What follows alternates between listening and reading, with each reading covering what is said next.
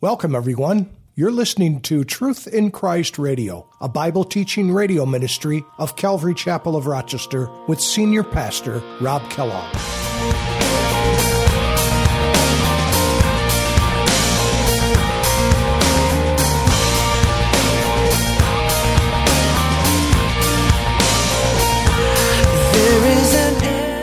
One of the wonderful things about Jesus is that He can look into a life. See, we always judge by the outward appearance, but God can look right in through the middle of somebody, and without all the trappings, without all the makeup, without the clothing and the fancy stuff, without the degrees and the fine language, He can look right through all of that and see who that person really is. And that's exactly what He's doing to this church in Thyatira. He's saying, I am the one who has the eyes as a flame of fire. Your praise. How can I ever say enough? How amazing is your love? How can I keep from shouting your name? I know I am loved by the King, and it makes my heart wanna sing.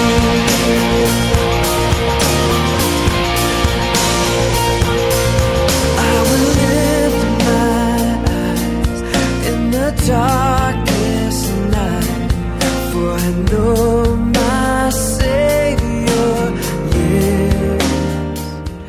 Welcome, everyone, to our Bible study on Truth in Christ Radio. Today, Jesus gives a description of Himself to the church in Thyatira. He starts out by saying, He who has eyes like a flame of fire.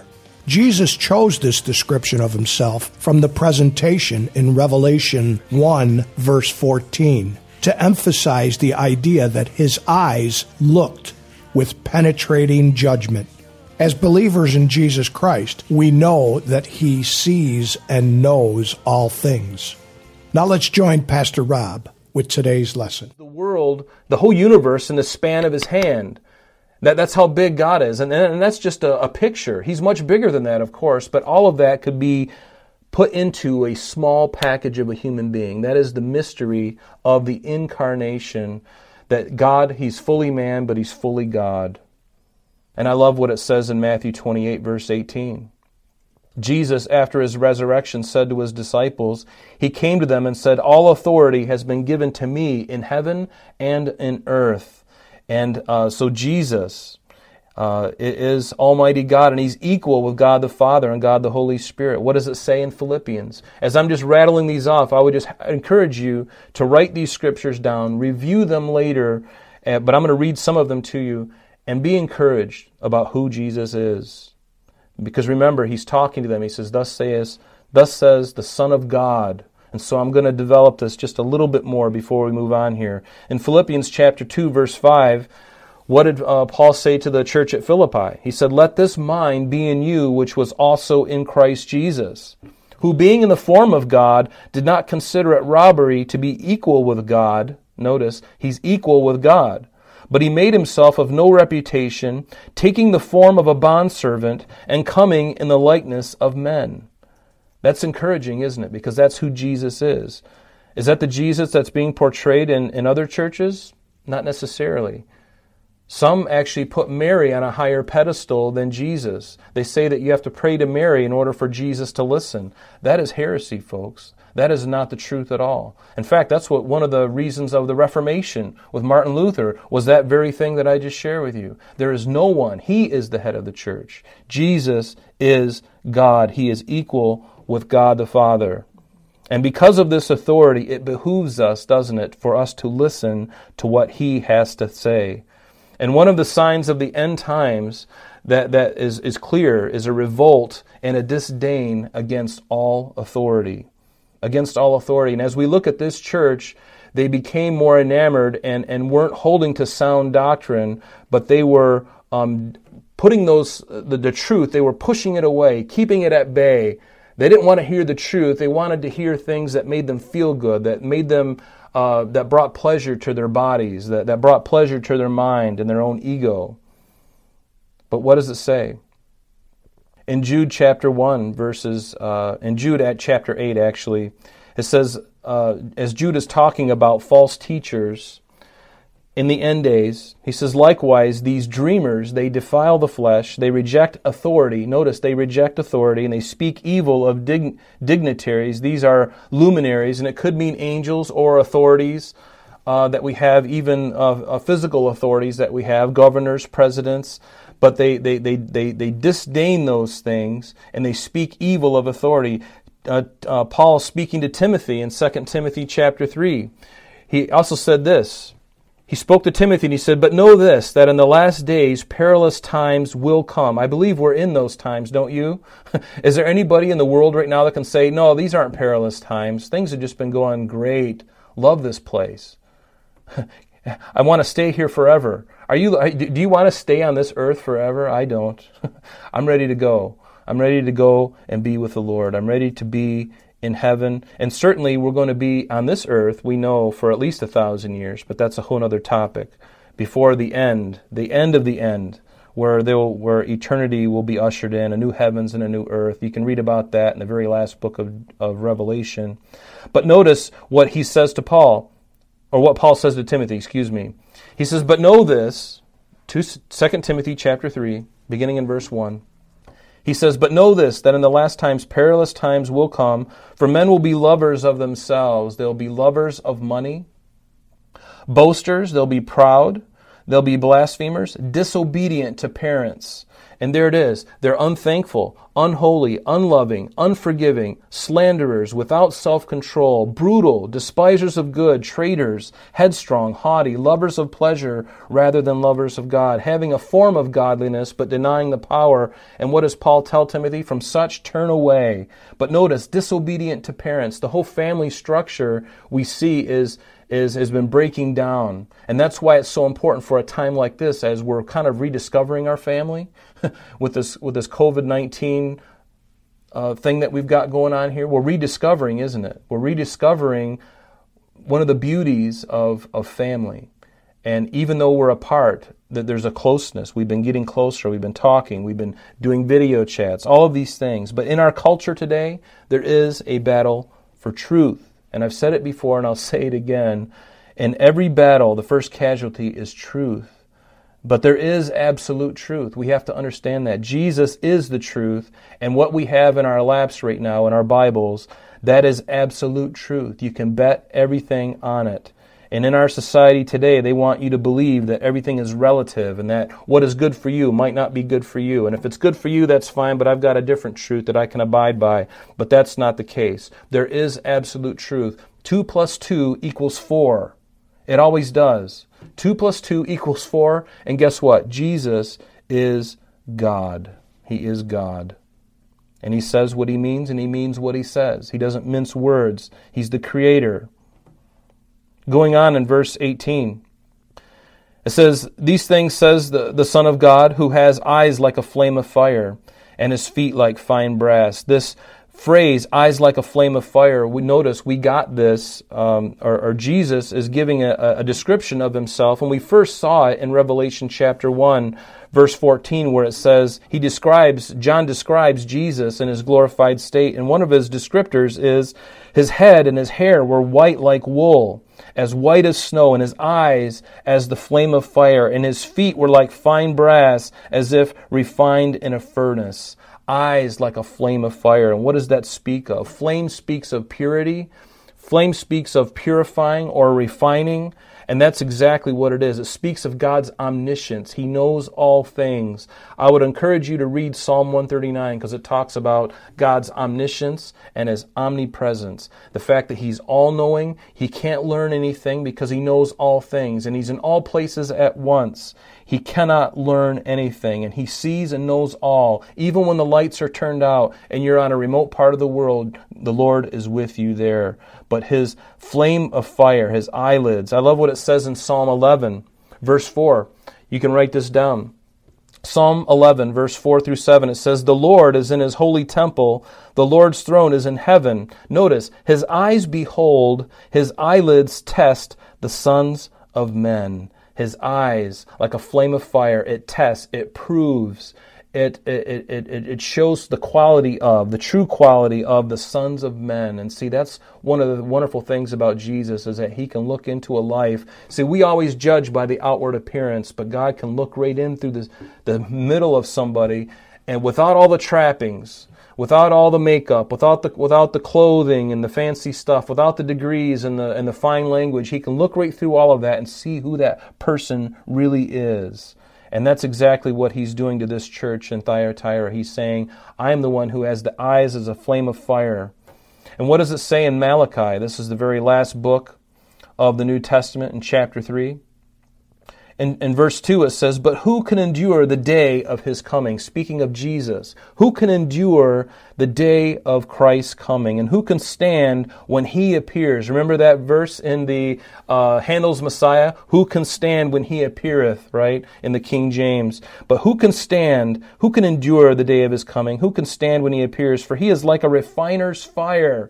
A refiner's fire, and like launderers, or in the King James, fuller's soap. A launderer's soap. He's like that, and he will sit as a refiner and a purifier of silver. He will purify the sons of Levi and purge them as gold and silver. And we all know the analogy here that any metalsmith would heat up metal, and as it is molten, he would skim off the top the impurities, because that's exactly what happens when metal is melted. And if it's continued, the flame is still continued underneath of it. What happens is the impurities within that gold or silver rises to the top. It's called the dross. And they would have a tool to skim off the top, and they would take off that dross, and then they would continue heating it. And as it would heat up, more dross would come to the top. And the more they did that, the more purified that silver or gold became, the more precious it became, the more valuable it became. So as the Lord is using as he's using this illustration of his eyes being like a flame of fire, he's purifying. And that's what he does. He has purified the church by his blood. But practically speaking, we still have to go through this process of sanctification. And every one of us has areas in our life where we need to really examine, right? And that's why repentance is so important. And nobody likes the word repentance, but it just means turning away from the old man, the way I used to be. You know, some people swore like a sailor. Some people were promiscuous and had many sexual partners. Some people were drug addicts. Some people were cheaters. They cheated on their taxes. They cheated. They stole from their boss at work, pencils and little things like that, and maybe even bigger things. You know, we all had backgrounds that we're not ashamed, that we are ashamed of. But guess what? God is refining. And it's okay as we go through this process for God to expose those things. And he does it because he loves, right? Isn't that why he does it? Because he loves. Remember that. He's not angry. He wants to refine you. He wants to prepare you to meet with him. I love that. And notice what it says there in the last part of verse 18.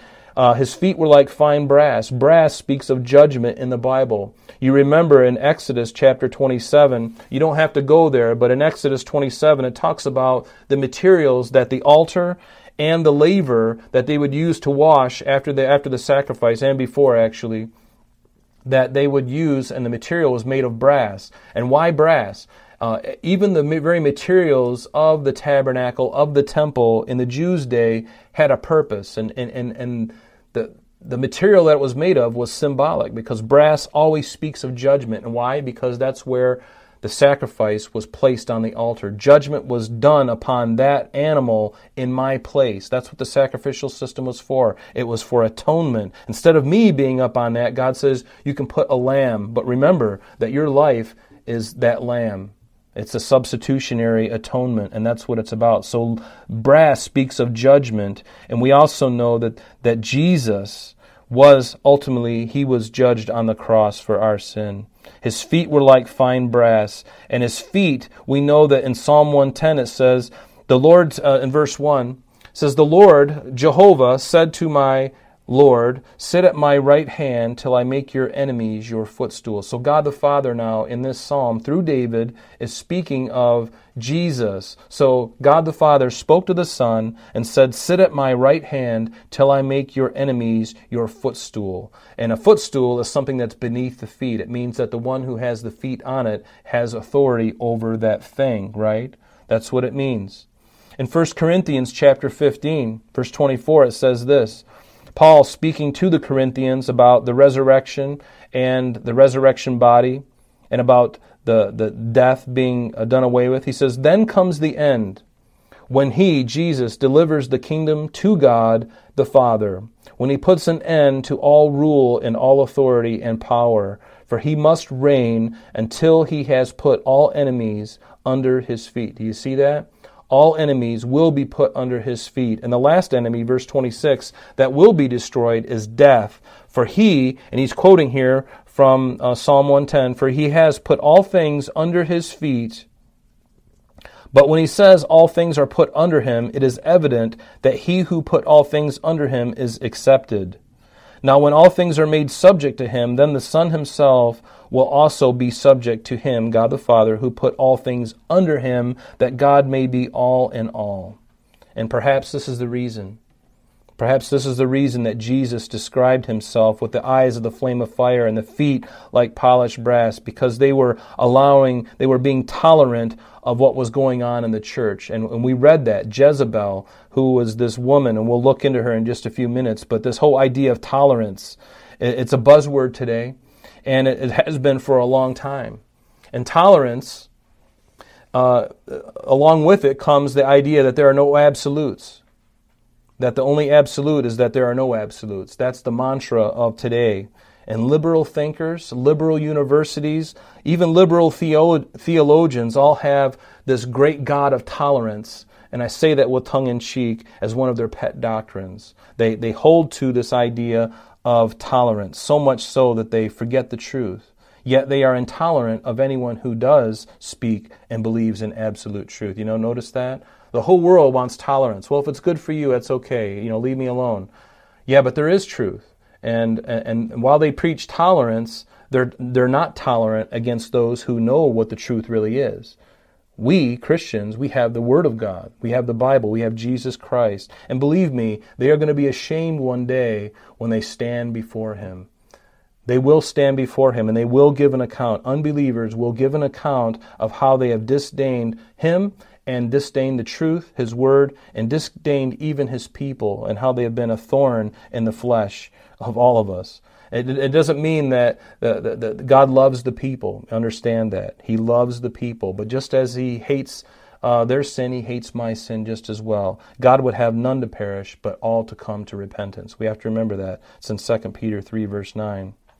But even back in the 90s, 30 years ago, a Gallup poll was taken, and 67% of the American people believe that there is no such thing as absolute truth. That was 30 years ago, folks.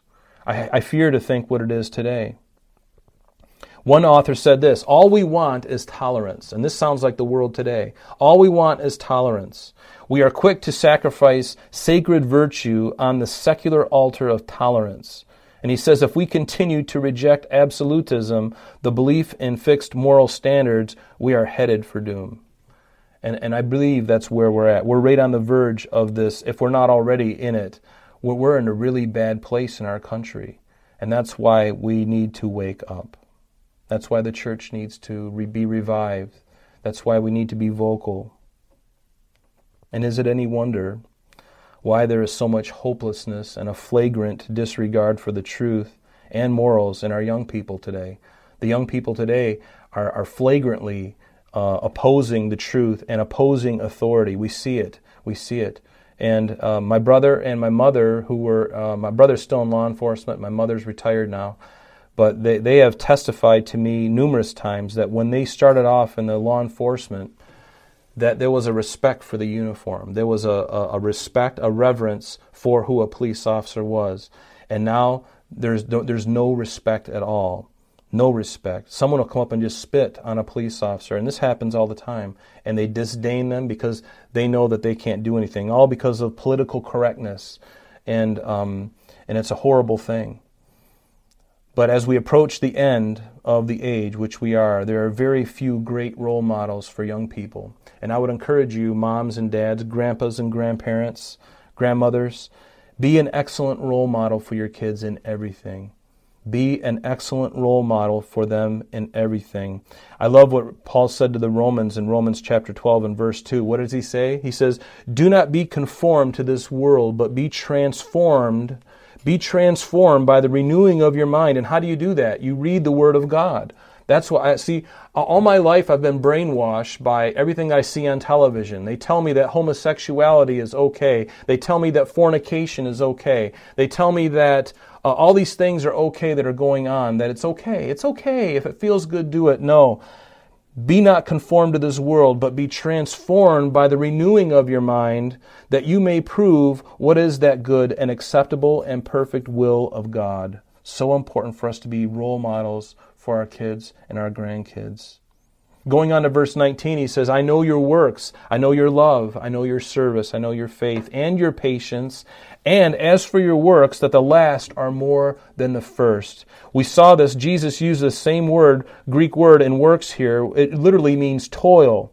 And love that he's talking about is agape love. And this is the first church that he mentions this. He commends them for their love. I know your works. I know your love. I know your service and your faith and your patience.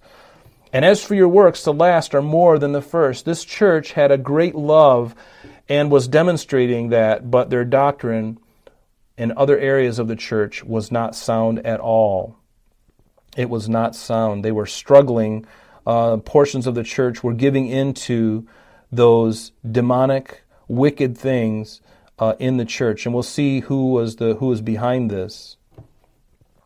But notice, he says, "I know your work, I know your toil," and their toil and their fervor for the Lord was increasing as they went on, rather than decreasing.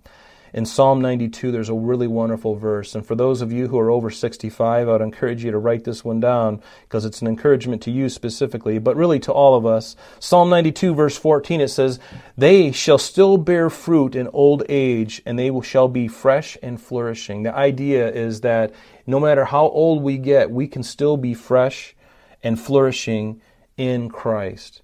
Fresh and flourishing. That speaks of continuing onward, getting better, getting more vocal. But notice in verse 20, the key changes now to a minor key. Actually, I don't think it was really that happy before. But now we get right to the crux of the matter. "Nevertheless," verse 20, "I have a few things against you, because you allow that woman Jezebel, who calls herself a prophetess, to teach and seduce my servants to commit sexual immorality and to eat things sacrificed to idols." The idea here in this word "allow" is they permitted it. They allowed it to happen. They knew it was happening. They didn't do anything about it. They're permitting it, and they're basically giving up and not allowing, not doing what they should be doing. They're just kind of giving up and letting her. They're permitting her, this woman Jezebel. Now, who is this woman Jezebel? In some manuscripts, it says that woman is spoken of as your wife. Now, it could be that the pastor's wife was named Jezebel. It's possible. It could be just a woman in the church. We don't really know categorically, and it doesn't really matter, honestly. But we look at this woman, and Jesus calls her Jezebel. Whether that was her real name, we really don't know, but it certainly speaks of her character. It speaks of her character. And you know how many pastors' wives in the church in totality, worldwide, instead of being beacons of godliness and modesty, have rather been flirtatious and even adulterous and even seducing and seducing other people. You know, and it's on the headlines of papers. We have heard and seen these things ourselves. How a pastor or a pastor's wife is having affairs with the worship leader or other peoples in their congregation, and this was the kind. I'm sorry, that's all the time we have for today, but please join us next time as Pastor Rob continues our study in the book of Revelation. Calvary Chapel of Rochester is located at 2503 Browncroft Boulevard, Rochester, New York, 14625. You can reach us at our church office between 9 a.m. and 4 p.m. Monday through Friday at area code 585-586-3140. If you would like to have an audio CD of today's message mailed to you in its unedited form, simply mention today's date when contacting our church office. You can also contact us via the web by logging on to www.calvaryrochester.com. There you will be able to access a number of useful things, such as information concerning our beliefs, our ministries, contact information, our location, service times, and much more. You can also download or listen to the radio and sanctuary messages free of charge from the teachings link at the top of the page. To listen to Calvary Chapel of Rochester sanctuary messages or Truth in Christ Radio on your mobile device, just subscribe to both through Google Play and Apple Podcast.